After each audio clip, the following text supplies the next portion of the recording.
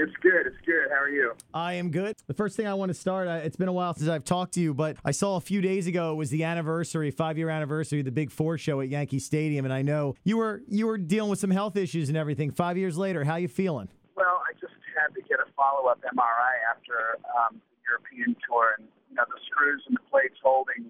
When you have two vertebrae that are joined together, the vertebra above and below where the fusion is takes on more stress and strain. So inevitably, it's taking its toll on me. Is it an undertaking, when you're getting ready to go out on tour, go out on stage? Do you have to mentally prepare yourself? Do you go through a certain routine at this point in time? Well, leading up to tour, it's usually very emotional for me because I love where I live. I love the life that the fans have provided for me with their support, and my family and I are very, very, very close. So when I go out on the road, it's bittersweet.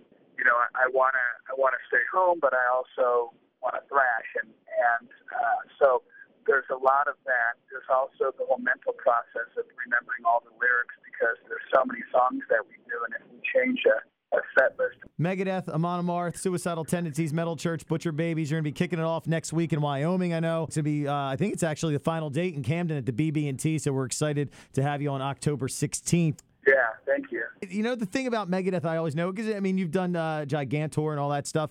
You always have really good package tours. How do you choose the bands you want to tour with? Well, we usually base the lineup on music that we want to hear and not based on people who are going to sell tickets. Thus, sometimes you'll see a show and it won't be sold out, but the quality of the music is always high level. When you see a festival from Europe, it's always so eclectic because they'll have a bunch of different bands to make it an event. I remember playing a festival one time where it was Oasis, REM, Faith No More, Sheryl Crow, Bo Diddley, and Megadeth.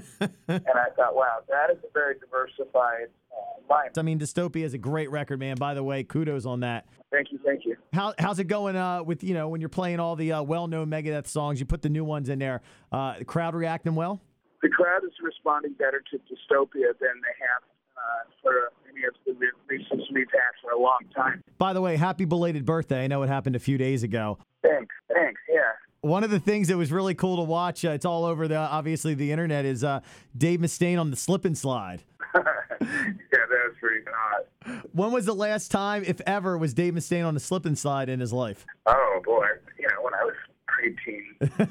It looked like a lot of fun. It looked like you guys were having a lot of fun. Funny when you boil things down to its lowest common denominator. You don't really have to spend an arm and a leg to have fun. You can have fun, celebrate it, running up and down the hill, and man, we had fun. Awesome, man. Well, it was fun to watch, man. I like seeing that side. We see you on stage doing the metal and thrashing and everything. To see that other lighter side with your family and slip and sliding is really a lot of fun. Dave, I thank you so much for taking some time. Again, Megadeth, Amon Amarth, Suicidal Tendencies, Metal Church, Butcher Babies, BB&T in Camden, October 16th. I can't wait to be there and check out the show. All the best, man. We'll see you soon. Thank you, dude. See you later.